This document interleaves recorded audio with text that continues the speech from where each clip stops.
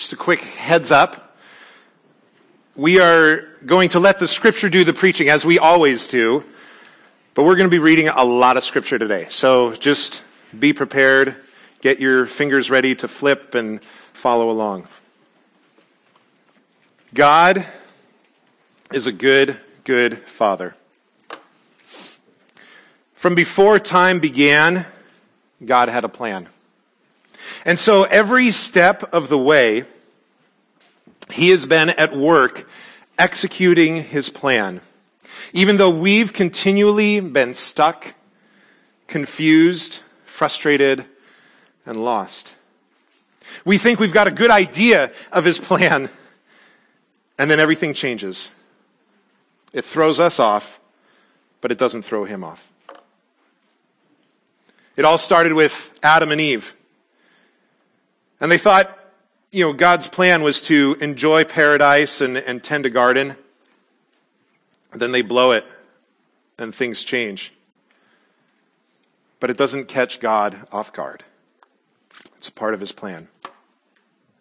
The world fills with people and they become rebellious. So God takes this guy Noah and his wife and his kids and their wives and destroys the rest of the world. Then after that, God chooses this guy, Abram, who the kids are still learning about this morning, which is so cool. God chooses a people to walk with. And from their perspective, they might have thought, God's plan is to save us and us alone. But God has a different plan. And through the next hundreds and hundreds and even thousands of years, they follow God and then they rebel. And then they follow and then they rebel. They follow and then they rebel. On and on it goes. They go to Egypt for 400 years. Then they're pulled out by Moses. They rebel and wander in the desert for 40 years. They finally make it to the promised land and they rebel there. Then judges are sent to remind them of how they should be walking. They listen, they repent, and then they rebel. On and on goes the cycle. They get a king. The king rebels. They get other kings. And then the kingdom splits in two. And again, more. Rebel, follow, rebel, follow. If you've been through 1st and 2nd Kings, 1st and 2nd Chronicles, you see there's a good king sprinkled in every now and then, but then bad kings, good kings, bad kings. The whole time, God's plan is not thwarted. He continues to love His children. And because of their continued rebellion, both nations end up in exile, which is where we're at. Then one nation is able to come back and rebuild. The whole time, they're sitting there waiting for a Messiah that they had been promised. They think He will come and save them from their Roman rulers. But God has a different plan. In Galatians 4, it says, I mean that the heir, as long as he is a child, is no different from a slave, though he is the owner of everything. But he is under guardians and managers until the date set by his father. In the same way, we also, when we were children, were enslaved to the elementary principles of the world. But when the fullness of time had come, you hear God's plan? When the fullness of time had come, God sent forth His Son, born of woman, born under the law, to redeem those who were under the law, so that we might receive adoption as sons. And because you are sons, God has sent the Spirit of His Son into our hearts, crying, Abba, Father. So you are no longer a slave, but a son. And if a son, then an heir through God. His plan was always Jesus.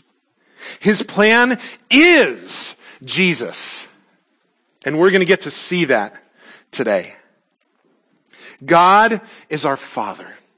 He has a good plan, and He shows us His plan in little pieces. But He's revealed a lot of it to us through Scripture. And the more we dive into his word, the more we understand his plan.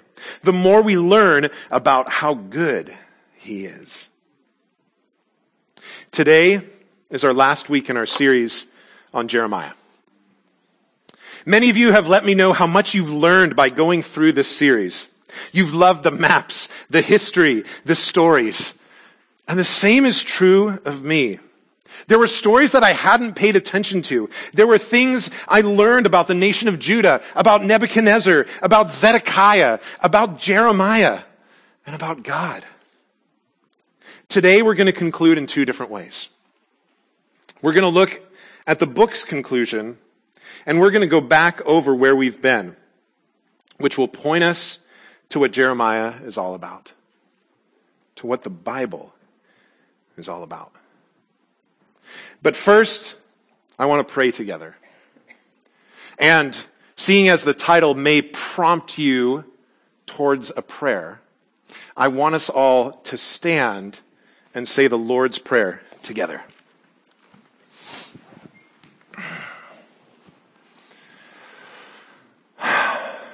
And make this a prayer, just celebrating our Father. Our Father in heaven, hallowed be your name. Your kingdom come, your will be done on earth as it is in heaven. Give us this day our daily bread, and forgive us our debts as we also have forgiven our debtors. And lead us not into temptation, but deliver us from evil. For yours is the kingdom and the power and the glory forever. Amen and amen. Go ahead and grab a seat.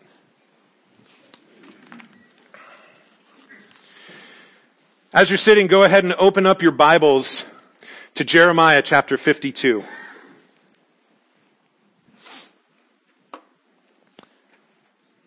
Jeremiah chapter 52 is telling the story of the exile. We've been talking a lot about how Jeremiah prophesied to the nation of Judah saying, exile is coming, exile is coming, exile is coming. Now this was such a pivotal event in Israel's history that it was actually recorded 4 times in Scripture. It's recorded in 2 Kings 25, and in fact, most of 2 Kings 25 is almost identical to this chapter. It's also recorded in 2 Chronicles 36, it's recorded in Jeremiah 39, and it's also recorded right here. This chapter, this final chapter of Jeremiah, was probably not written by Jeremiah. Jeremiah 51, the end of chapter 51 says, "Thus far are the words of Jeremiah." So this chapter was likely added to show that the prophecies came true. Remember, earlier in our series, we talked about how you identify a false prophet. We talked about, do his prophecies contradict God's word? Maybe a prophecy encouraging idolatry would be one that you would easily call out. We also talked about looking at the prophet's life. Is he living according to God's word? Some of the prophets in Jeremiah's time were adulterers and idolaters.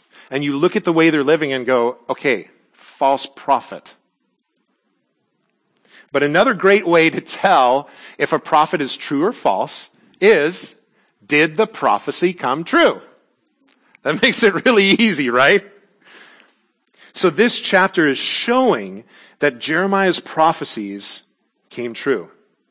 And it's also showing that the prophecies of the false prophets did not come true. Remember, these false prophets said, everything's great. We're not going into exile. We're not going to be captured. And so not only is it backing up Jeremiah's prophecies, but it's also knocking down the prophecies of these false prophets. So in verses 1 through 16 of this chapter, we see the fall of Jerusalem. Let me read it. Zedekiah was 21 years old when he became king, and he reigned 11 years in Jerusalem. His mother's name was Hamutal, the daughter of Jeremiah of Libnah. Different Jeremiah. Okay? And he did what was evil in the sight of the Lord, according to all that Jehoiakim had done. For because of the anger of the Lord, it came to the point in Jerusalem and Judah that he cast them out from his presence. And Zedekiah rebelled against the king of Babylon. And in the 9th year of his reign, in the 10th month, on the 10th day of the month, Nebuchadnezzar, king of Babylon, came with all his army against Jerusalem and laid siege to it. And they built siege works all around it. So the city was besieged till the 11th year of King Zedekiah. On the 9th day of the 4th month, the famine was so severe in the city that there was no food for the people in the land. Then a breach was made in the city, and all the men of war fled and went out from the city by night by the way of a gate between two walls, by the king's garden, and the Chaldeans were all around the city. And they went in the direction of the Arabah. So you see, they're trying to sneak out, they're trying to get away. But the army of the Chaldeans pursued the king and overtook Zedekiah in the plains of Jericho, and all his army was scattered from him. Then they captured the king and brought him up to the king of Babylon at Riblah in the land of Hamath, and he passed sentence on him. The king of Babylon slaughtered the sons of Zedekiah before his eyes, and also slaughtered all the officials of Judah at Riblah. He put out the eyes of Zedekiah and bound him in chains, and the king of Babylon took him to Babylon and put him in prison till the day of his death. In the 5th month, on the 10th day of the month, that was the 19th year of King Nebuchadnezzar, king of Babylon, Nebuzaradan, the captain of the bodyguard who served the king of Babylon, entered Jerusalem. And he burned the house of the Lord and the king's house and all the houses of Jerusalem. Every great house he burned down. And all the army of the Chaldeans who were with the captain of the guard broke down all the walls around Jerusalem. And Nebuzaradan, the captain of the guard, carried away captive some of the poorest of the people and the rest of the people who were left in the city, and the deserters who had deserted to the king of Babylon, together with the rest of the artisans. But Nebuzaradan, the captain of the guard, left some of the poorest of the land to be vine dressers and plowmen. Exile's a mess. It's awful. We've been talking, and reading about this destruction that's coming, and now we're staring right at it. But what we see in here, we also see prophecies coming true. Let me read for you just out of Jeremiah 34, just a little bit. It says, "Thus says the Lord, the God of Israel, go and speak to Zedekiah, king of Judah, and say to him, Thus says the Lord, Behold, I am giving this city into the hand of the king of Babylon, and he shall burn it with fire. You shall not escape from his hand, but shall surely be captured and delivered into his hand." See, he tried to escape. But no, Jeremiah's prophecies were the words of the Lord, and they came true. "You shall see the king of Babylon eye to eye, and speak with him face to face." Eye to eye didn't last very long, but he did. "And you shall go to Babylon. Yet hear the word of the Lord, O Zedekiah, king of Judah. Thus says the Lord concerning you, You shall not die by the sword. You shall die in peace. And as spices were burned for your fathers, the former kings who were before you, so people shall burn spices for you and lament for you, saying, Alas, Lord, for I have spoken the word, declares the Lord." All these little details are in there, and they're coming true.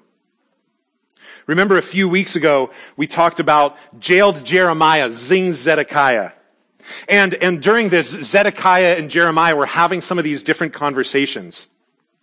And one of the conversations that Jeremiah had, he told Zedekiah, listen, if you surrender, the city won't be burned. But if you don't surrender, you will be taken captive, and the city will be burned. So again, here we are, seeing prophecies coming true. Continuing on in chapter 52. Verses 17 to 23 talk about the Babylonians coming in and taking the different items from the temple. If you remember in Exodus 25 through 30 or in 1 Kings 7, there's descriptions about all the different ornate decorations and all the different tools and utensils in the temple. And these are covered with gold and with silver and with bronze, and so they're valuable items. And so the Babylonians come in and they take these items, and they're taking the precious metal from these items. Now what's really cool is if you start comparing scripture with scripture, you see in 1 Kings 7 that a lot of the stuff in that passage matches up with the stuff that's mentioned here in Jeremiah 52. But also, lots of archaeological finds have confirmed and given us more understanding of some of these different items. Now, a couple different things to take away from these verses. First of all, there is tons of bronze that's taken. It says in verse 20 that the bronze of all these things was beyond weight. And then another thing to note in the last few verses, 21 through 23, is it's talking about the pillars and how they were ornately designed. These pillars were very beautiful, so it was quite a loss to have them destroyed. Verses 24 to 30 talk about the numbers of the exiles that are taken away. Now in total, there's a very small number given, 4,500. Now that's probably only counting the men, so total estimates may be about 15 to 20,000, assuming an average of 1 woman and 2 kids per man. This is still a very small number. I'm a math guy. Let me show you how small this number is. Okay, now, this is not per person, by the way, okay? So each little person up on the screen represents 1,000 people. And when the Hebrews left Egypt, there were about 600,000 men that left Egypt. Okay? So adding in women and children, we've got about 2.4 million people. Now, granted, they wandered around in the desert, they went to the promised land, their numbers rose, their numbers fell, stuff like that. But from the time of Egypt to where we are now, let me show you the people that were taken away to exile. There's what we're looking at in comparison. Just to give you a scope, this is a tiny number of people that were taken away. And what this does is this shows God's sovereignty to bring back a nation from even a group as small as this. This is the small number of people that were taken away into exile, and God grows a nation from that. Now, the last part of chapter 52 takes a little bit of a different turn. So let's read these last 4 verses of Jeremiah. Chapter 52, starting in verse 31. And in the 37th year of the exile of Jehoiachin, king of Judah, in the 12th month, on the 25th day of the month, Evil-Merodach, king of Babylon, in the year that he began to reign, graciously freed Jehoiachin, king of Judah, and brought him out of prison. And he spoke kindly to him and gave him a seat above the seats of the kings who were with him in Babylon. So Jehoiachin put off his prison garments. And every day of his life he dined regularly at the king's table. And for his allowance, a regular allowance was given him by the king, according to his daily needs, until the day of his death, as long as he lived. So kids, if you've been searching for that verse to make your parents give you an allowance, here you go. I'm just kidding. Sorry, Micah.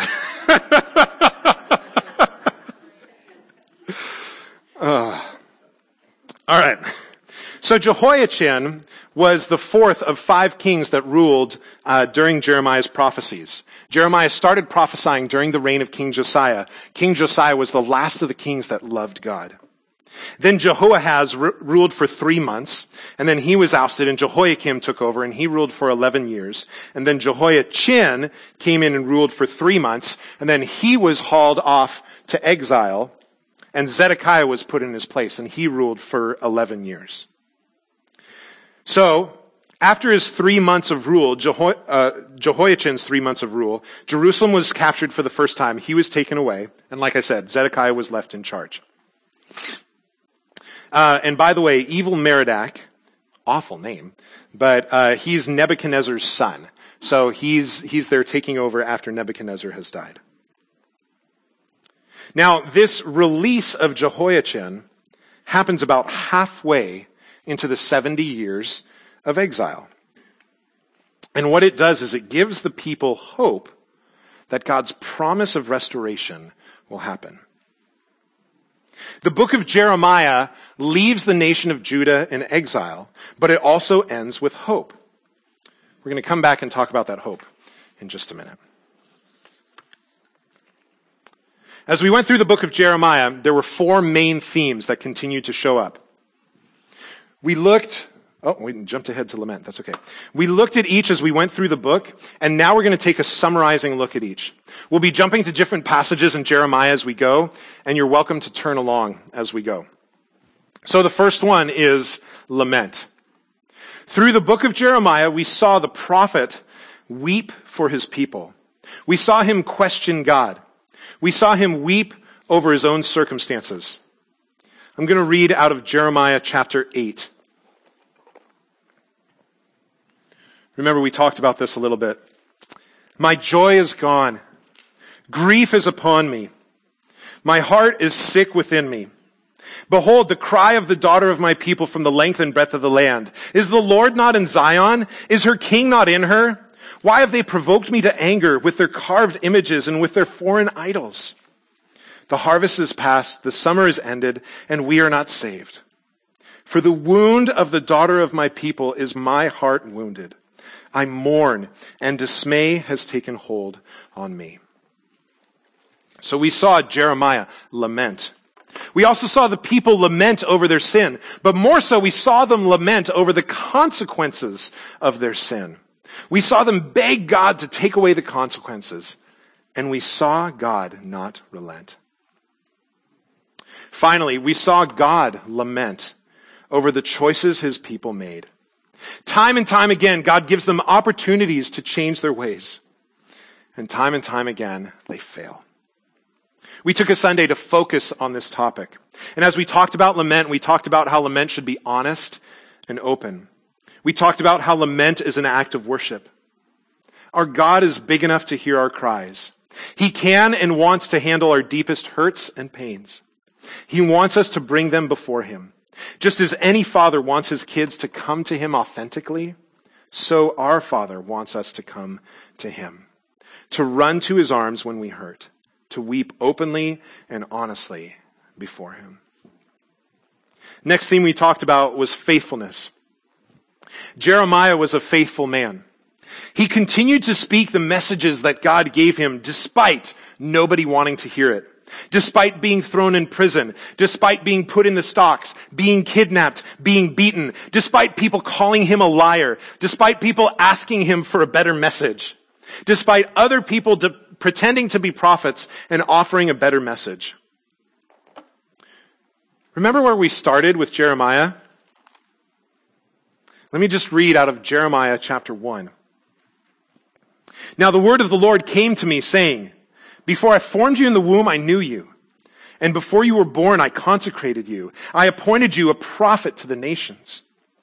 Then I said, Lord God, behold, I do not know how to speak, for I am only a youth. This is where we started with Jeremiah.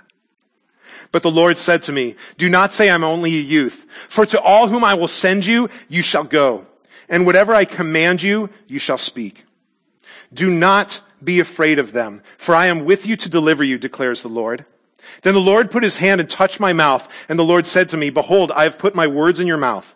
See, I have set you this day over nations and over kingdoms, to pluck up and to break down, to destroy and to overthrow, to build and to plant. Do you see the transformation that happened to Jeremiah? My goodness. But even more than that, even more than Jeremiah's faithfulness, we see the faithfulness of a loving God who never gave up on his people. A God that gives chance after chance. In 2 Timothy, we're told if we are faithless, he remains faithful, for he cannot deny himself. Just as any good father never gives up on his kids, so our Father never gives up on us.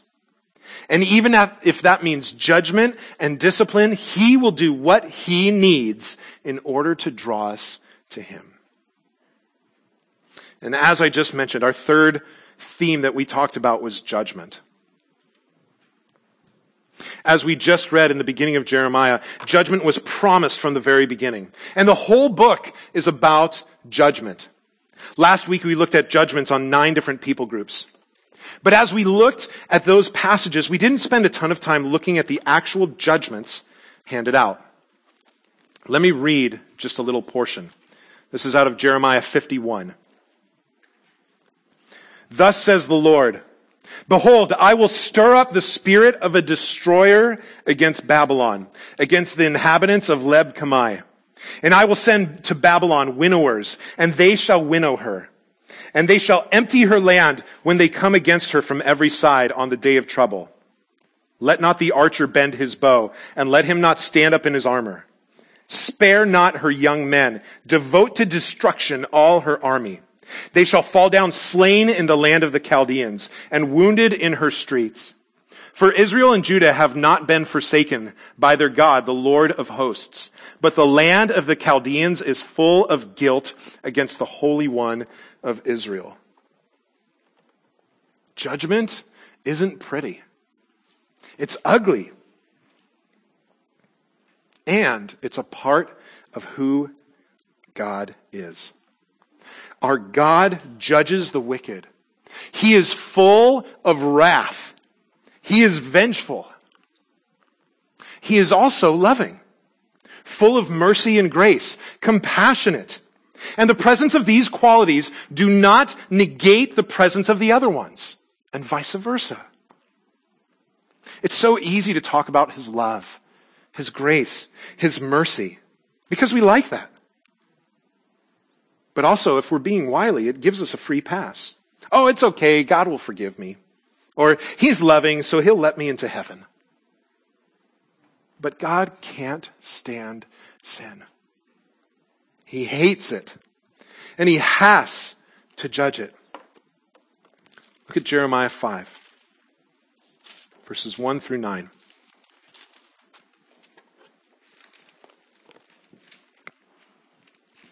Run to and fro through the streets of Jerusalem.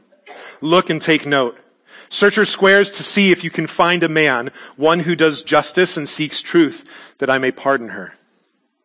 Though they say, as the Lord lives, yet they swear falsely. O Lord, do not your eyes look for truth? You have struck them down, but they felt no anguish. You have consumed them, but they refused to take correction. They have made their faces harder than rock. They have refused to repent. Then I said, these are only the poor. They have no sense, for they do not know the way of the Lord, the justice of their God. I will go to the great and will speak to them, for they know the way of the Lord, the justice of their God. But they all alike had broken the yoke. They had burst the bonds. Therefore, a lion from the forest shall strike them down. A wolf from the desert shall devastate them. A leopard is watching their cities. Everyone who goes out of them shall be torn in pieces, because their transgressions are many. Their apostasies are great. How can I pardon you? Your children have forsaken me and have sworn by those who are no gods. When I fed them to the full, they committed adultery and trooped to the houses of whores. They were well-fed, lusty stallions, each neighing for his neighbor's wife. Shall I not punish them for these things, declares the Lord? And shall I not avenge myself on a nation such as this? God hates sin. He judges because he is God. He cannot let sin slide. He wouldn't be God if he did. So sin has to be dealt with. It has to be punished. And if that's where Jeremiah ended, it would be a really depressing book. But as we've seen, there's more to this book. Because throughout this book, there is hope. There's hope. Remember, we just read about Jehoiachin's release. So here, the nation of Judah is sitting in exile. And maybe they're having a hard time believing that this hope is coming, believing that they are going to be restored. And in the midst of that, God offers a little glimmer of hope. This exiled king that was in prison has now been released. Now, sometimes he works the same way with us. Maybe we're in the midst of a difficult trial, or maybe we're in the midst of discipline. And we're having a hard time believing that there is a reason to hope. And then God slips in something, even something little, to remind us that he is there with us. A little bit of hope. But this passage about Jehoiachin is just another little sliver of all the hope that is offered throughout the book. I'm going to flip through a couple different passages and just point them out to you. Jeremiah 24, verses 6 to 8. It says, I will set my eyes on them for good, and I will bring them back to this land. I will build them up and not tear them down. I will plant them and not pluck them up. I will give them a heart to know that I am the Lord, and they shall be my people, and I will be their God, for they shall return to me with their whole heart. And then 29, verses 10 to 14. For thus says the Lord, when 70 years are completed for Babylon, hang on guys, we're about halfway there. When 70 years are completed for Babylon, I will visit you and I will fulfill to you my promise and bring you back to this place. For I know the plans I have for you, declares the Lord, plans for welfare and not for evil, to give you a future and a hope. Then you will call upon me and come and pray to me, and I will hear you. You will seek me and find me when you seek me with all your heart. I will be found by you, declares the Lord, and I will restore your fortunes and gather you from all the nations and all the places where I have driven you, declares the Lord, and I will bring you back to the place from which I sent you in exile. 31:17 says, there is hope for your future, declares the Lord, and your children shall come back to their own country. 32 verses 38 to 41. Are you seeing this here? And they shall be my people, and I will be their God. I will give them one heart and one way, that they may fear me forever, for their own good and the good of their children after them. I will make with them an everlasting covenant, and I will not turn away from doing good to them. And I will put the fear of me in their hearts, that they may not turn from me. I will rejoice in doing them good. I will plant them in the land of faithfulness with all my heart, with all my soul. And we just read last week in 46, 27, 28. There's hope all throughout the book of Jeremiah. Now the biggest hope offered is the coming Messiah, which again was always God's plan and still is. Chapter 23. Verses 5 and 6, it says, behold, the days are coming, declares the Lord, when I will raise up for David a righteous branch, and he shall reign as king and deal wisely, and shall execute justice and righteousness in the land. In his days, Judah will be saved, and Israel will dwell securely. And this is the name by which he will be called. The Lord is our righteousness. These themes and everything else in the book of Jeremiah has given us a deeper understanding of our Father. Just as it did for the nation of Judah, so it does for us. We see a Father that laments over the sin of his people, who laments over their lost state. You can hear his sorrow in Jeremiah 3, verses 19 to 20. It says, I said, how I would set you among my sons and give you a pleasant land, a heritage most beautiful in all the nations. And I thought you would call me my father and would not turn from following me. Surely as a treacherous wife leaves her husband, so you have been treacherous to me, O house of Israel, declares the Lord. You hear his sorrow. We see a faithful Father that doesn't give up on his children. We see a God of wrath that is vengeful and just, condemning sin and disciplining the disobedient. And we see a God that loves his people enough to offer them hope despite their rebelliousness.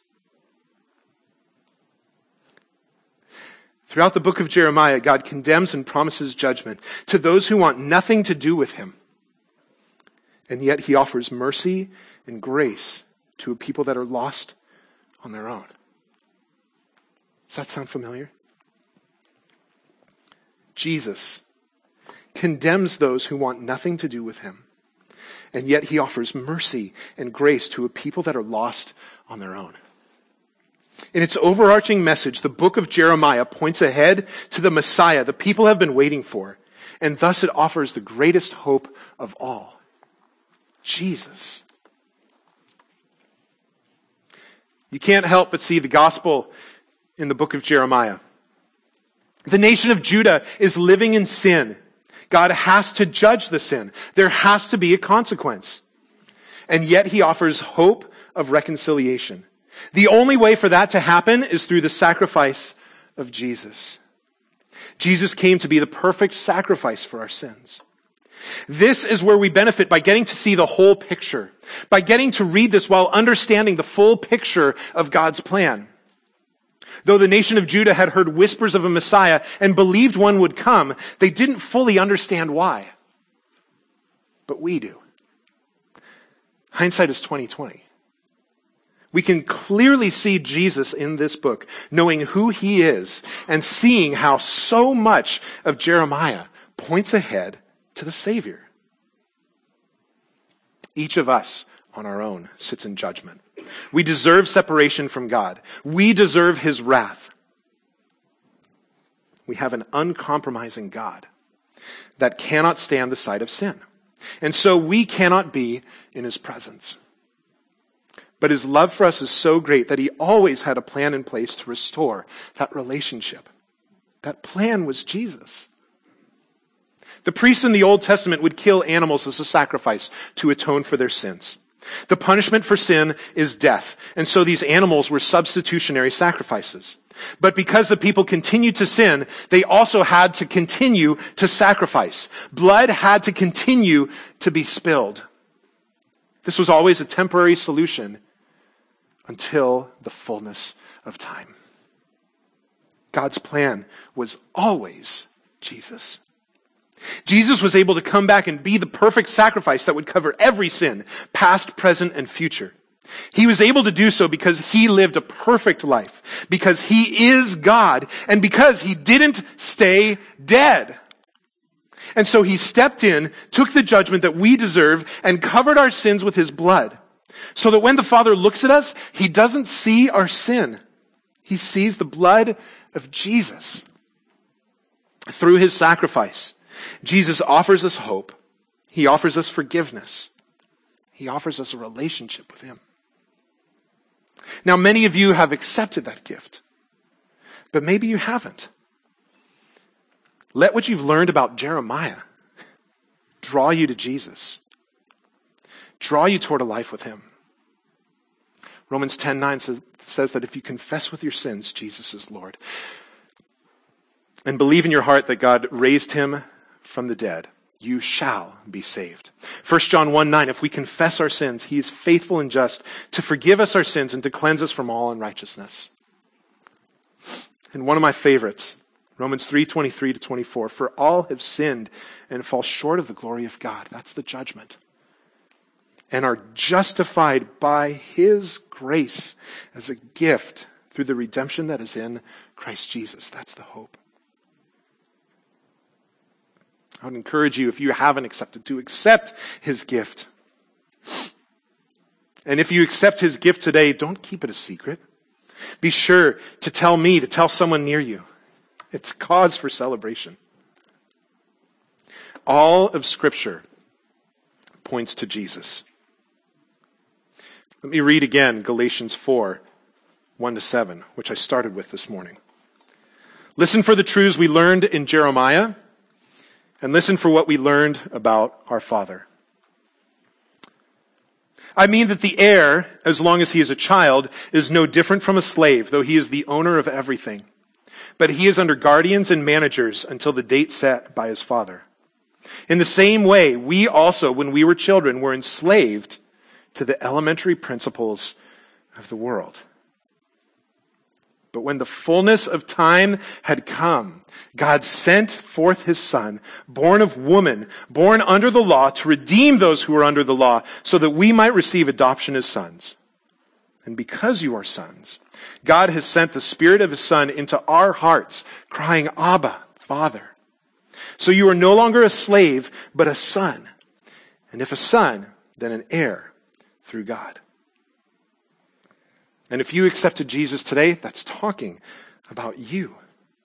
We're going to take communion together, which is a reminder for all Christians of the sacrifice Jesus made for us. We take it together to remember and celebrate what he's done. So whether you've been walking with Jesus for 50 years or just accepted him a couple minutes ago, this is for you.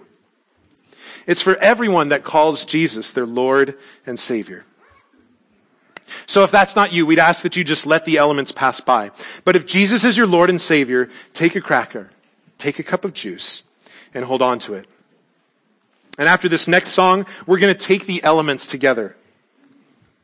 As we sing, soak in the truths of this song, in the beauty of the blood of Jesus.